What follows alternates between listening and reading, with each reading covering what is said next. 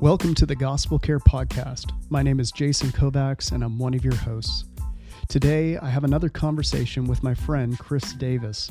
Chris is a pastor, author, and an abuse survivor. Today in our conversation, we talk about trauma and abuse in the church, and Chris shares his personal story of surviving abuse. This is a very important issue for us to discuss, especially in light of the Southern Baptist Convention and everything that's happening there, and so many other churches and denominations today. So thanks for joining us on this special and very serious and important episode. Well, thanks, Chris, for joining me here.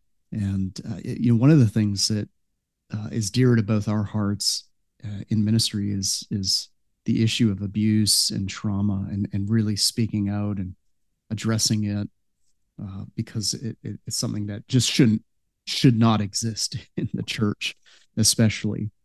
And so, one of the things we're doing in September with the Gospel Care Collective is we're doing an event at TGC, a panel on trauma and abuse in the church and how the church can respond.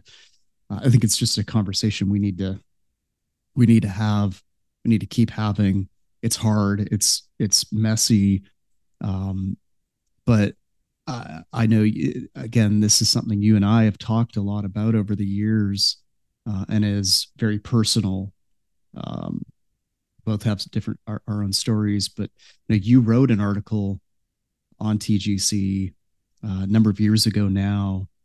And I thought it could be helpful just to talk a little bit about that and the issue, because it is a prevalent. It's becoming more and more of an issue today in the church, which in some ways is heartbreaking. It's devastating to read these stories, but on the other hand, the fact that these stories are being told is so important. I live in that tension. Like, I don't want to hear another story. Right. I don't want to read another story. But at the same time, I'm thinking these stories need to be told and these abuses need to be exposed because people need to heal. People need to know they're not alone. I first became a lead pastor in 2005, so well before Me Too or Church Too. But the elders of the church I pastored disclosed, as we were talking about potentially going there from Minneapolis, where we were together, they disclosed that there had been abuse, continual abuse and cycles of abuse and cover up at the church for decades. And like spiritual abuse? No, physical, emotional, and sexual abuse. Okay. Perpetrated by the pastor's son.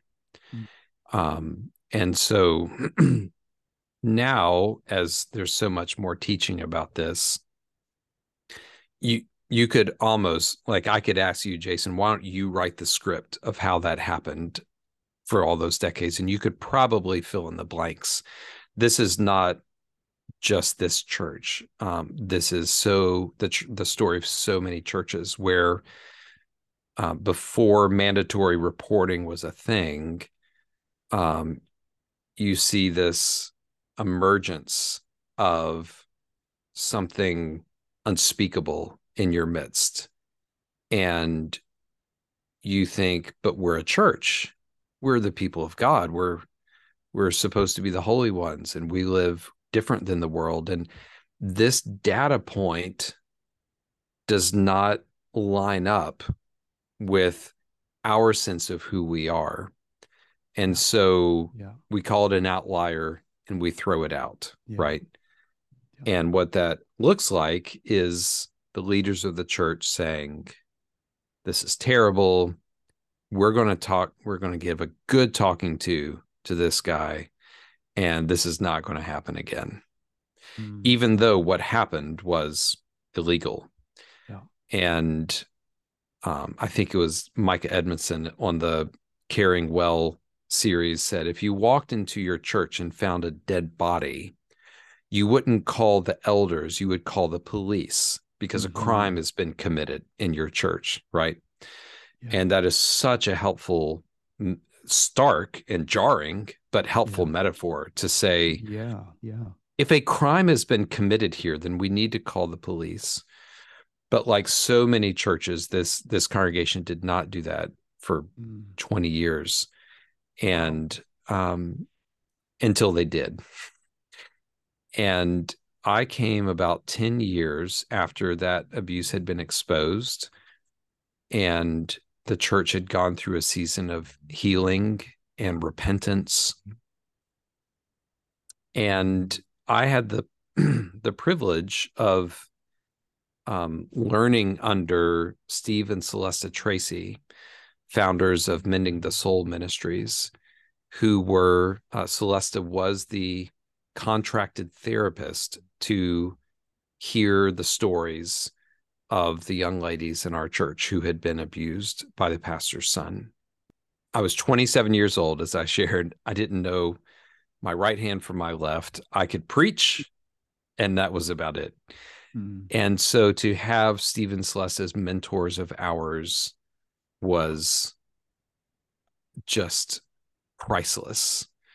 I would highly recommend their book. The second edition just came out, Mending the Soul, Understanding and Healing Abuse. And they facilitate not only, it's not just a book, they have a workbook that goes with it that you can walk through your own abuse journey in community with others. It's a phenomenal ministry that has gone worldwide. And they've specifically taken it to hard places like East Africa, where sexual violence has been part of the warfare in the war-torn areas of East Africa for decades. And so to have them, and you know what the interesting thing was, I asked Steve one time early on, as I'm like a baby dropped into the deep end of the pool here. I had known about my experience with abuse to that point, or so I thought, was the episode of Different Strokes, where one of Arnold's friend is being, I'm not laughing at this, I'm just, the 80s is making me smile. But you know, they would do those thematic episodes on those shows, kind of like the after school program feel to them. And there's one where one of his friends was spent a lot of time with this guy who, I don't know, is like model airplanes or something. And it turns out he was molesting the boy, and that just brought that issue to light. There was that. And then when I was growing up, there was one time where somebody in our, kind of a similar story, a TV repairman in our church, it turned out he had groomed a boy, a young man, and had molested him. And he was taken to jail. He was imprisoned. And that was, those were the only two exposures I had to the fact that abuse was a thing or existed. And so now to get pulled into the Mending the Soul orbit and to read the book and just the tragic plethora of stories about abuse in the church, and not just abuse, but cover up. And this dynamic that and these are, you know, survivors started to become drawn to our church because it became clear we're trying to create a safe place here. We're trying to normalize being in process. And that's what, when I sat down with Steve and said, Steve, what can I do to help create a safe space, a safe environment in this church? He said, number one, you have to be okay with people being in process. That's good. Because trauma does crazy things to people. And Jason, this was not a big church, and under 100 people, and there was one person who could not be in when we did communion because of her own abuse being adjacent to communion. There was one person who, when I would quote certain Bible verses and he gave me a fair warning this would happen, would just stand up and leave because his mother had used those Bible verses to convince his father to beat him. And he said, whenever you quote those verses, I'm just going to need to go, or else I'll probably vomit. And I don't want to do that in the service. Yeah. So not from a book, not from a movement, not from a hashtag, but from people, traumatized people in a space where we normalize talking about abuse. I got to see in real time what trauma responses were like. And we tried to create the elders, we tried to create a context to say, you're welcome here. And whatever you have to do, and please teach us, help us understand how can we, and like one survivor said, you don't have to preach a whole sermon on abuse. Just as you're listing people off, pray for those who've lost a loved one. Pray for those who long to be married and are not married. Pray for those who are suffering with depression. She said, when you're listing out those people, just include us so that we know that we're seen here. Yeah. Just include those who have suffered under abuse or neglect. Yeah. And just so we know that we're on your heart as you preach. Things like that emerged over time, and we sought to keep Jesus at the center, but also create this awareness that those who are survivors are welcome and that your story can be told here. Wow. What would that every church, every pastor asks that question you asked? How can we be a safe place for survivors, for There are those? advantages to ignorance, Jason. I was 27 years old. I didn't know anything. Yeah. And so I was purely like, just tell me what to do. How do I help? I mean, how many churches though have yet to or have not asked that, have just don't have the space, or uh, you know, and what that has created, and what that communicates. So that, I mean, that's so significant. Whether you're, doing it out of desperation, the providence of God, uh, or not. Well, the one, and people can look up the Gospel Coalition. The title of the article is "Leaders Talk About Power to Help the Vulnerable" or something like that. And there's the one quote that sticks with me, and I say this not to relish in my own writing, but just it took. This is not an exaggeration. It took about 4 months to write that article. Because I talked about, it was hard to go back to our own church experience and to see the wreckage that the abuse and cover up of another had left. But then it was also excruciating to talk through my own story. And which let me just say this quote, and then I'll share that part. As I was thinking, and in the midst of this, I was here in Northern Virginia, and one of our church members he's since retired, was a colonel in the Air Force, and he was tasked with overseeing their response to abuse in the Air Force. And so I sat down with him to say, what are your best practices? What are you learning? What advice can we give? And try to glean from what they've sought to learn. Talk to people like Boz, who's in this space, as a lawyer, and others.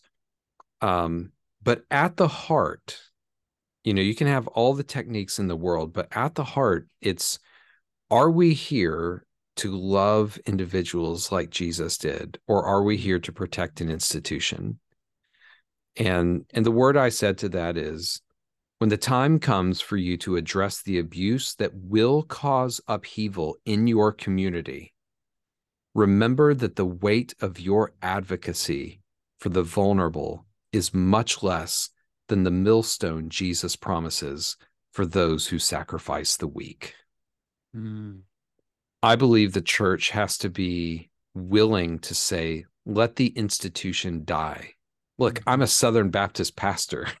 I mean, there has to be a willingness to say, if the SBC has to die, let it die. The mission of Jesus will not stop.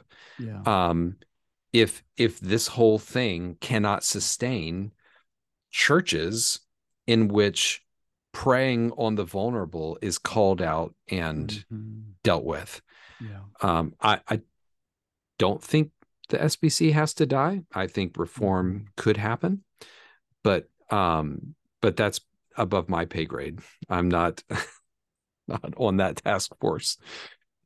But churches, because most of your listeners aren't going to be denominational leaders, churches and individuals have to decide Mm. the upheaval that calling this out inevitably will Yeah. create Yeah. is less significant than what I will stand before Jesus and have to give an account for on that final day. Right. Yeah. It's not, advocate and face the pushback or the upheaval or do nothing. It's doing nothing is, well, now you're standing before Jesus and having to give an account for how you neglected the needs of the vulnerable. That's really telling, because I think for a lot of people it's, well, we'll let other people do that work. We'll kind of live in the ignorance of what's possibly happening, and may very well and actually is happening in our own community, and hope that that gets us by. But I think, well, yeah, what you're saying, I'm hearing you say is, whoa, we have to really consider what Jesus says about the vulnerable, which includes the abused and those who have been neglected, and that is central to his heart. And this is not just psychologists or therapists getting around and dictating to the church how they're supposed to act. Think of in 2 Samuel 13, that horrific tale of Amnon and Tamar, Mm-hmm. um, in which after Amnon, um, uh, I don't know if we want to use the R word, but we'll just use it. You can decide if you want to edit this. I'm just so sensitive because I know it's so painful, but it doesn't help to backpedal what it was.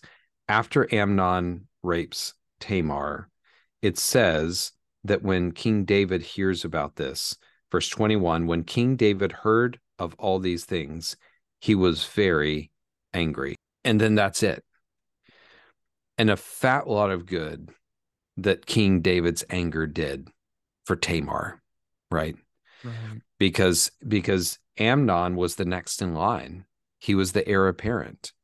And it Right. would be to the upheaval of the system Yeah. for David to say, Right. Yeah. you are disinherited, or you cannot be king. You have proven Yeah. yourself.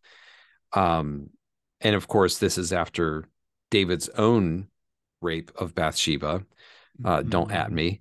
Um, Yeah. where the outworking of David's sexual sin, and sexual abuse toward Bathsheba is played out then in his own family, not only in Mm-hmm. Amnon, but in Absalom. And Mm-hmm. so, in that context, you have David's silence, Mm-hmm. which is absolutely crushing because Yeah. Tamar herself says, if to, as her brother um, is attacking her, no, my brother, do not violate me, for such a thing is not done in Israel. Do not do this outrageous thing. As for me, where could I carry my shame? And to ask the church, can the church be the place where people carry our shame, or will we be like David, who sinfully was silent, Yeah. and therefore Tamar just shrivels Right. under this? We would call it gaslighting now, because Yeah. Absalom has his own agenda, and um he keeps it cool because he's got his he leverages this even in his advocacy, quote unquote, Yeah. leverages it for his own agenda. Yeah, good. Well, David got angry. It's like, well, isn't that enough? And it's like, well, that's a start. Yes, be angry at sin, be angry at abuse, be like we probably need to get more angry Yeah, at the abuse that is prevalent and exists. But let's not stop at our anger. Let that anger lead to action and advocacy and change and reform. Um, amen. that's as I think like some people would say, well, hey, like we acknowledged it, we got angry. Like we're Yeah, not denying it. We're not being silent, but well, what, but we're not going to ask him to step down, or we're not going to whatever it right. might be. Yeah. At the end of the Yeah, day, who are we really protecting? Is it the institution or is it the person? And, uh, yeah, I think that's a powerful, powerful thing that we have to reckon with. Tell us a little bit more of your story and journey, yeah, because I know this became very personal for you. it did. What's remarkable to me is that all of this was happening after the fact of my own experience of abuse. And I probably said 1,000 times to survivors and others now, I've never experienced abuse or that type of thing, which at one level is accurate if you say I've never experienced the precise thing that you have experienced. But what I went on to describe um, in the TGC article, and then later World, I contacted World Magazine, and they had written some articles about this perpetrator that I reached out and said, I think I'm ready to talk as well. Um, I was the place it came to me. I was washing the dishes late one night, listening to a podcast during the Me Too season, Mhm. the start of the Me Too movement. And it was a Slate podcast with three survivors from Harvey Weinstein. And they were each describing kind of the ways he manipulated them into ending up naked in front of him, which was just not, they just wanted to be a screenwriter or an actress or or a director or something. They didn't ask for any of this. And yet he was Harvey Weinstein. And who am I to say no to that and that kind of thing? And as I can't remember exactly what point, but as one of them was explaining the dynamic that led to her abuse by Weinstein, I just had this um, callback, this recall to my own experience of being standing naked in front of somebody who is a significant figure in my world. And I literally, the room started spinning. I can see myself in the kitchen now. And I had to hold on to the island and to the counter to stabilize myself Mhm. because it was this revelation that I was entirely not anticipating. And Jason, my timeline I can't remember exactly what the timeline was, but it was either that night or the next day that I emailed you.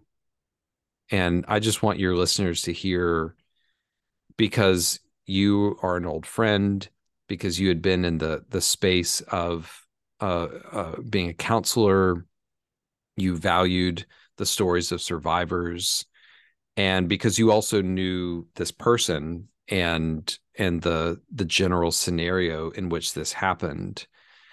I just needed some clarity, and I cannot thank you enough for simply being a safe person. Mhm.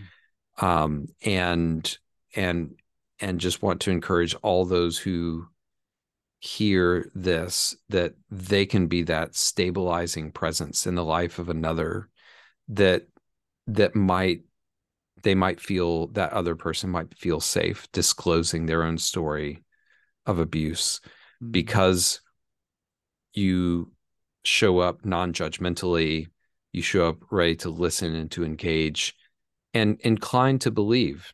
Um, and I know the hashtag believe women can be troublesome if there's not a due process in the middle of it, which there needs to be. If your first instinct is to say, I see you, I hear you, I believe you, and uh, let's work through this. So I was reminded, that was 2017. I was reminded of a time when I was uh, out of college. I was in ministry, and through my um, association with my home church in Atlanta, the church I was working at before I went to seminary, which was in Southern West Virginia, we took a group down to my pastor's anniversary. I think it was 20th or 25th. He's he's he's still there now. It's such a faithful ministry. He had been very impacted in the 80s by Paul Pressler, who is with Paige Patterson, one of the architects of the conservative resurgence, or the takeover if you're on the other side of things.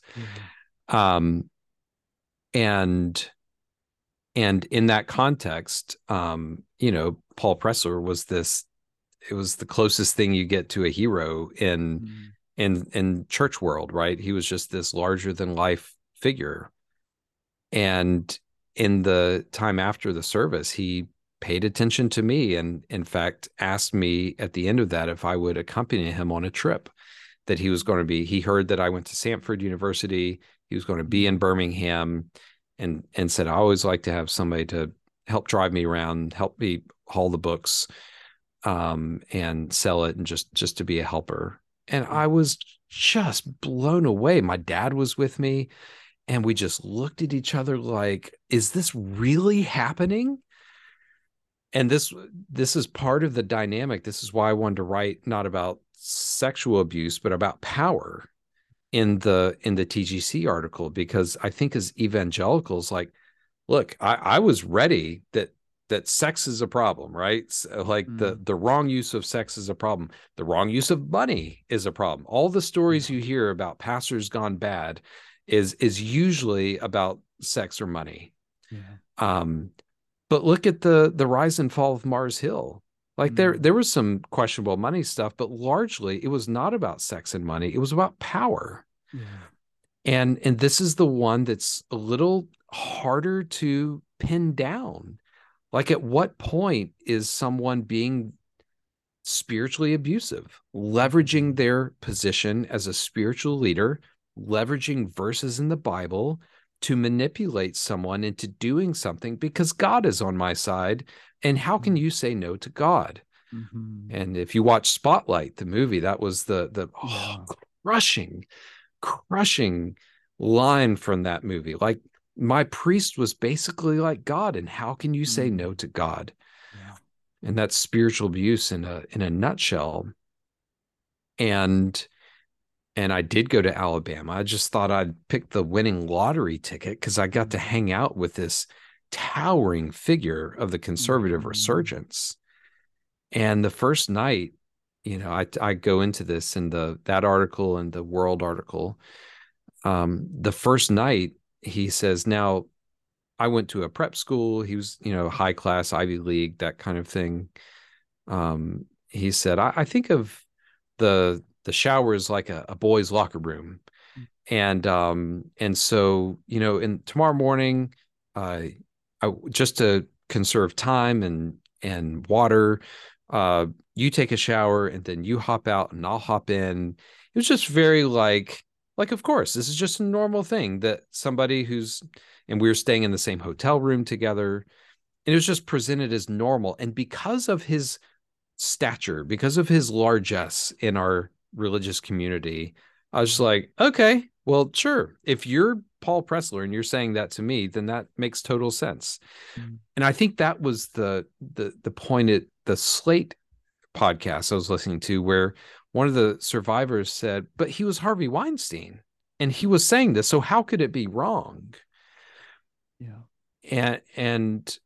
And so I was like, okay. And so the next morning we do this, and there I am. And Jason's, look, some guys, let's be honest, you go to college and some guys on the dorm, they're just naked guys. They just don't think twice about walking up Mhm. and down the hall naked or hopping out of the shower. And you hear all these stories of dudes who are just in a non-abusive way, they're just super comfortable with being Mhm. naked around everybody. I was not one of those guys. And so I hop out of the shower and from the night before, I should also say, I had met the judge at this event um, at my home church, and then we'd corresponded a couple of times, and then we are at this thing. So I'd been around him a total of like 7 hours, right? Mhm. And and in the evening, before bedtime, the first night, he just said, "Chris, I love you." Hand on my shoulder, "I love you. You are so special to me." And he just brings me in for this very long hug. And I'm like, I'm a hugger. I'm cool with hugs, but little weird, little Mhm. odd. Mhm. Um, and then the next morning, when I do my thing and I hop out of the shower and per instructions from the night before, he was going to hop into the shower and he just stands there and starts talking. And I Mhm. was like, I thought the point of this was like water conservation or like Mhm. what was the idea here? And why are Mhm. we both standing here naked? Why are we talking? And so I have a towel in my hand. So I kind of covered myself up. And he looks down and he says, I can see that you're not comfortable being naked around me. And I was just like, yeah, I'm 24 years old. This is not illegal categorically. It's just Mhm. very odd. Yeah. Yeah. And that pattern continued. Um, and of course, yeah, we stood there talking for like 5 minutes. As I say in the article, like I have no recollection of what was said in that conversation because my prefrontal cortex was not functioning anymore. I was back in the Yeah. medulla. What's the name of the Amygdala. amygdala? I was there in the lizard brain, just like what the heck is going on here? And even to be honest, in the spirit of paying attention, like as I pay attention, I feel anxiety right now Mhm. because what are you supposed to do? I'm in this very awkward situation. Yeah. He's not touching me, he's not pressing himself on me or anything, but this very confusing. But he's Paul Pressler, Yeah. and that's the dynamic. So just the two things to take away from this is number one, it's like it is hard to quantify the the power someone has in our lives because of who they are, what they've accomplished, how the community views them, all these dynamics. Um, and that's why leaders have to be self-aware of their own power and how they carry themselves. Yeah. Um, and secondly, it took me 15 years to realize this was not just odd, it was wrong. It was abusive. And Mhm. it was grooming toward greater abuse, which we know now, or he has been allegedly accused of actual sexual assault Mhm. in the court of law. And so it took 15 years, and during which time I was a pastor seeking to provide a safe place for survivors. It's not Mhm. like I was unfamiliar with the dynamics of Right. abuse. Yeah. And so when we see stories publicly of someone who realizes 15, 20, even 30 years later, Yeah. oh, this Yeah. happened to me, that we should not be quick to discount it because our brains have a way of just packing Mhm. that information and that experience into a very safe and manageable Yeah. box so that we can keep living our lives and not slow down to say, what just happened? Mhm. Yeah. Man, I'm so sorry, brother. Thank you for sharing that. If the 24-year-old version of yourself recognized what was happening or you know enough to say something happened and you went to the older version of yourself who now knows what you know, what do you think you would what would you say to uh, that person? Find somebody safe to talk to about this. And that's what I talked to you. Um, I talked to Steve Tracy. Steve Tracy said, "Why don't you call Boz and talk to him about it?"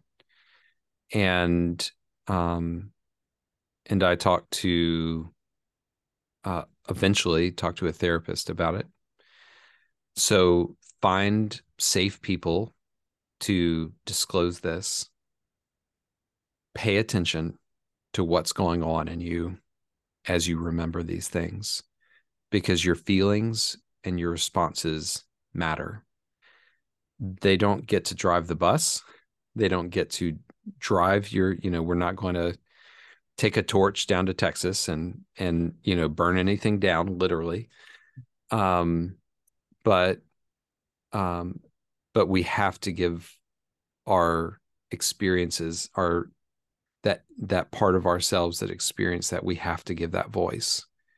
So I would say journal a lot, get a feelings wheel, write out the emotions you're feeling about this. Honestly, that writing the article was its own form of redemptive response, that I wanted to see that this story didn't just sit there inert. I wanted to see it do something. The statement that God never wastes pain, and I didn't want this pain to be wasted. Um, but yeah, first and foremost, find safe people, talk to them, um, keep paying attention to what you're feeling and what you want. Keep writing through that, and in that context, um, show up with Jesus, and really sit with what does Jesus feel about this. Um, because as we said earlier, Jesus was very serious about those who would leverage their power, whether it's Matthew 23, his woes to the scribes and Pharisees, whether it's the one who would cause one of these little ones to stumble, the millstone around the neck and cast into the sea. Like, he did not mince words when it came to the abuse of power. And he didn't start with Rome, which would have been the easy target here of, this highly oppressive Roman Empire. He starts with the religious leaders around him and their own perpetration of abuse, their own leveraging their power to get what they want. Them being the shepherds that Ezekiel castigated in Ezekiel 34 and 37 to call, or 34, sorry, to call them to account for feeding on the sheep instead of feeding the sheep, and to truly tap into the anger of God at abuse. I closed the article in TGC about prophetic outrage, because outrage has become an industry. Twitter runs on outrage. As much as I enjoy being on Twitter, I have to know, I stand aside and say, I know what they're doing. I got on CNN.com the other day, and it said, video of husband flying in first class while he makes his wife and kids fly in coach. And I think, CNN, is this truly news, or are you just putting this in the most visible place of the front page to really get me worked up, because you know that outrage will get the most immediate response from, brain science tells us that, right? Yeah. So we have a lot in the world of outrage. We have a lot we're working against, because that's how the internet works.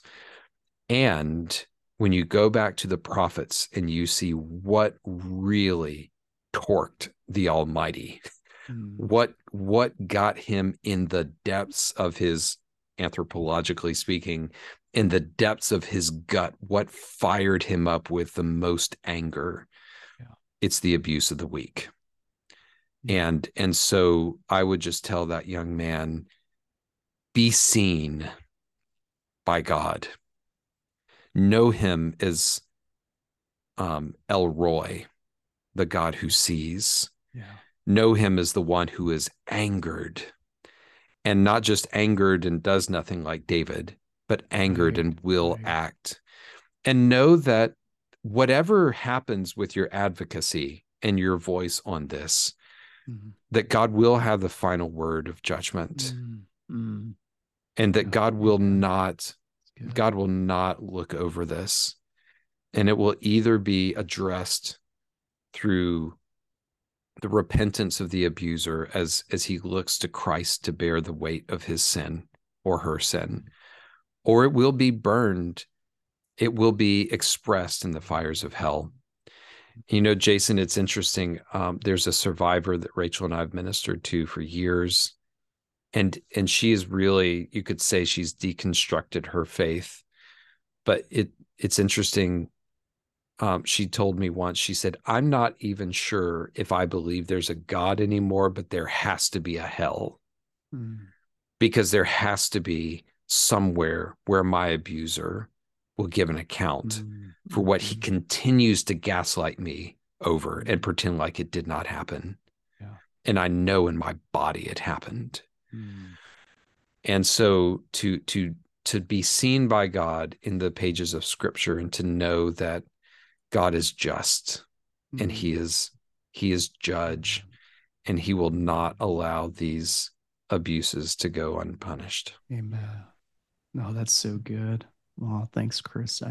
And I again, I want to thank you for sharing here, more of your story again, because you don't have to. You didn't have to share that. You didn't have to talk about it again.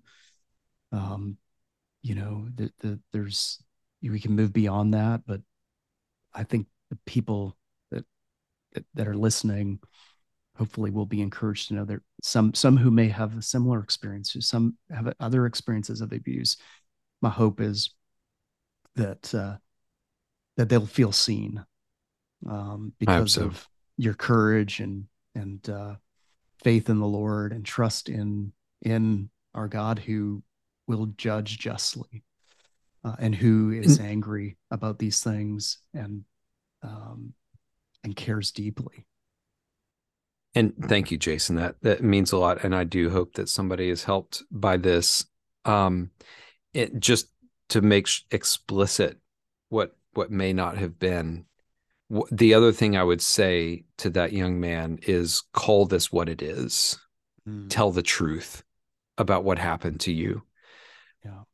That's the insidious nature of gaslighting, of Yeah. minimizing, of sweeping under the rug for the sake of the institution, Yeah. is that someone else is lying about your experience.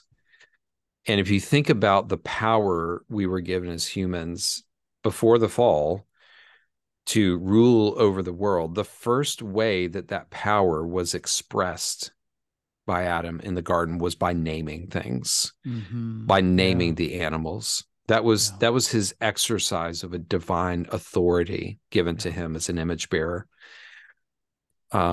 And when we name reality, there is a power in that.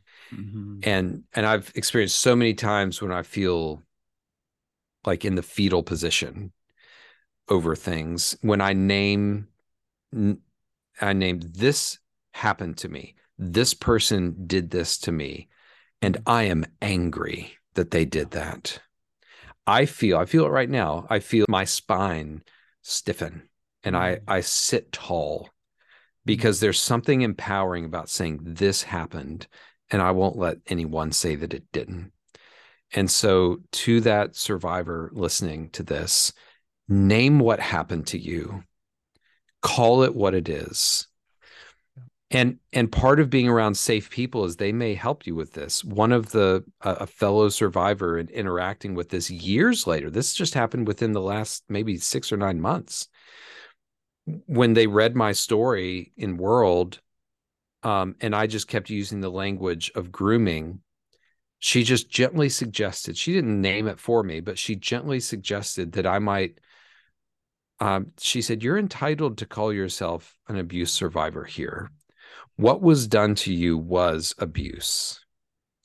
because I even wanted to minimize and kind of soft pedal it just by calling it grooming. Well, it would have led to abuse. And she said, no, this was abusive. Just call it, not like demanding, but Right. inviting me to call it what it is. Yeah.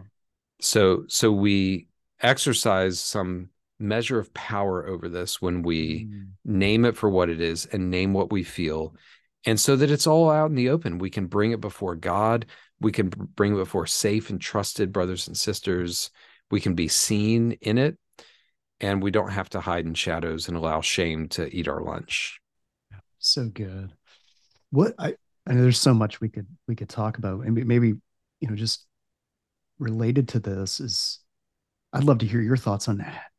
As someone in the SBC, there's this temptation, no matter what circle you're in, to when we expose these things to then just burn it all down. You Yeah. know, like it's the institution does not need to be protected. In fact, not only does it not need to be protected, but it needs to be taken down, not reformed, but destroyed and Yeah. resurrected somewhere else, maybe. What I'm curious your thoughts on that and how. I mean, and again, different people are going to approach this different ways, but I think that's a challenge that we find a challenge that we have before us as those that care about abuse, care about those who've experienced abuse survivors, working and bringing healing um, to those experiencing trauma. Um, how do we do that in a way um, when we're still part of the maybe part of the very institution that perpetrated the hurt? The caveat I'll give to this is that institutional thinking is not my forte. So take all this with a grain of salt. I don't check the box of a strategic thinker or those kinds of things.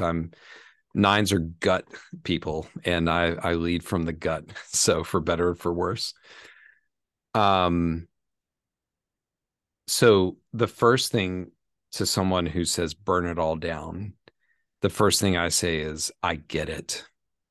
That makes absolute sense to me that that's what you want to do. Hmm. Um, I see you in that anger. I see you in that, one of the worst nightmares you can have is when you're screaming and it's mute, Mm. right? Mhm. And so many survivors feel like that. We have been screaming about this and nothing's being done. Um, Krista Brown has been screaming about this for Mhm. decades, Yeah. decades. And the very database she was saying, first step, create a database of credible allegations. And then we found that there was a database of credible allegations, and they were being used against survivors instead of for them. Mm. So there is rot in the system. And I talk to close friends, whether they're over small churches all the way up to, the president of the convention, about can this house be saved? And for those who say it really can't, I just want to say I'm not going to argue with you. You may be right. And I see you, and it makes total sense that that's your impulse. And I'm not going to minimize that. I also know some of the people involved with the implementation task force, and I respect them. They are good people. They are they love survivors. They hate abuse. They want to see transformation happen. Um, and so, and one of the impulses I'm most impressed by is one of these on the implementation task force said, I am not expecting survivors to applaud me for what I'm doing. Mm. I I hope they'll see that I care, I'm doing this for the next generation, so this doesn't happen again in our churches. I'm not doing this to get brownie points, or to get, retweets on Twitter for my advocacy. I'm doing this because I want this to be a safe convention. Mm. So I applaud that work, and I Mm. I hope it does well, and I hope it is redemptive. But I also I'm at the place, and this is very, like I said, I'm not a great institutional thinker.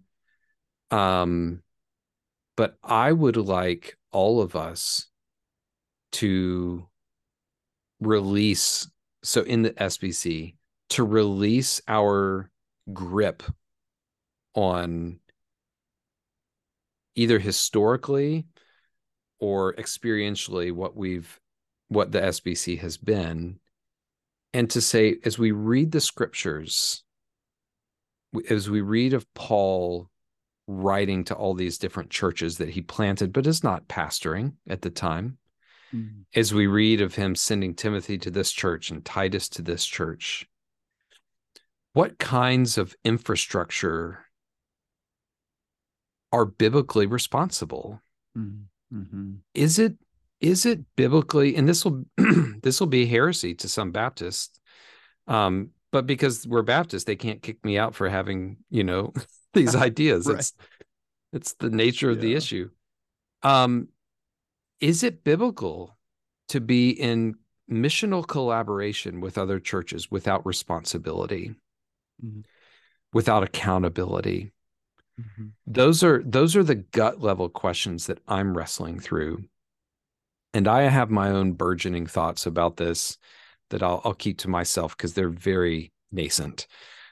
But that is the question driving me right now, Mm-hmm. is because it's so easy to kick the can, just kick the ball down the field to the next person and say it's not my problem. Or to quote, if we can go pop culture, to go Spider-Man, and when he doesn't stop the thief from taking the guy's money, the guy who'd stiffed him, and he doesn't stop the thief, and the guy's like, you could have stopped him, and he says, I fail to see why that's my problem. Mm-hmm. There's just too many people in the SBC over decades who have said, I fail to see how that's my problem. Um, Yeah. and so I would invite us, especially pastors and denominational leaders hearing this, to say, let's go back to the scriptures. Let's immerse ourselves in the book of Acts, in First and Second Timothy, in First and Second Corinthians, Mm-hmm. and immerse ourselves in the kind of authority that Paul wielded, um, and the type of responsibility he expected churches to have with one another. And um, just like we can idolize autonomy, we can idolize our independence Mm-hmm. to the hurt of the vulnerable in our midst. And so even if Baptists by nature are autonomous, but what would it look like for us to have self-imposed responsibility and accountability with other churches? Mm-hmm. What would it look like for us to say, look, we're going to do our best to protect the vulnerable in our midst, but if we get out of line, we're asking you to confront Yeah. us about that, Yeah. and we're giving you actually some traction, some teeth to that. Yeah. Yeah. That's the question that burns in my soul, because Mm. Jason, if there were a perfect denomination out there, we would all go to it. As soon as you think, Right. you know what, forget it, I'm just going to become Anglican. And then you realize there's a hashtag ACNA2 movement, right?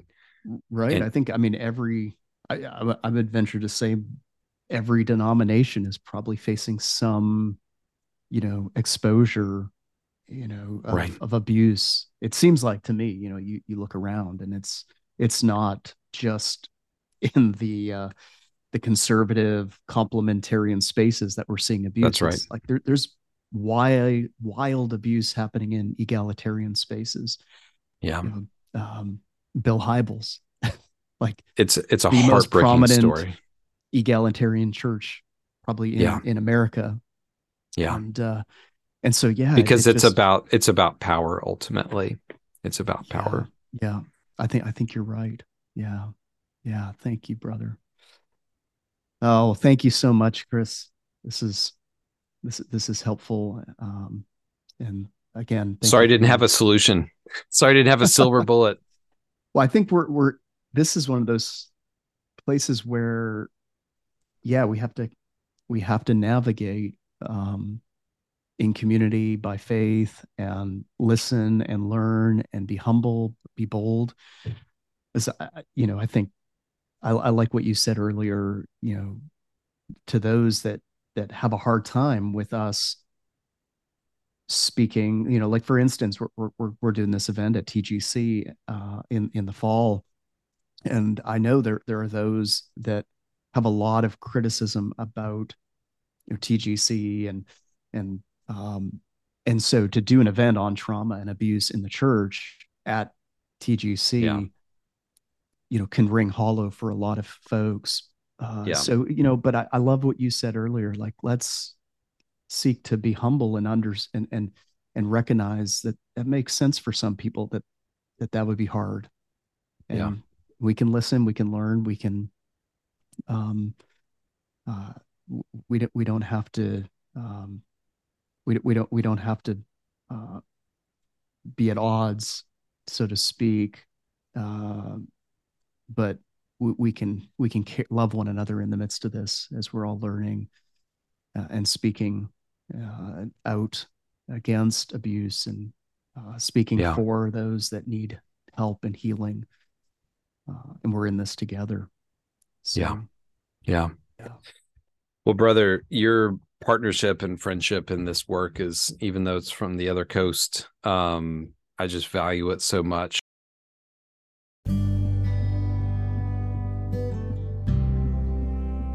Thanks for joining us for this episode of the Gospel Care Podcast. In the beginning of the episode, I mentioned that we will be hosting a special event at the Gospel Coalition Conference this year in Indianapolis, Indiana, on September 27th. We'd love for you to join us.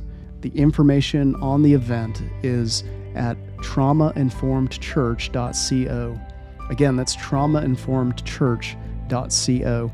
We're going to have a panel of experts talking about abuse and trauma in the church and how we as a church can respond.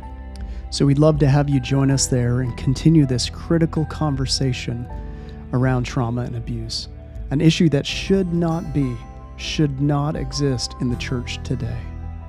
So thanks for joining us on this episode. God bless.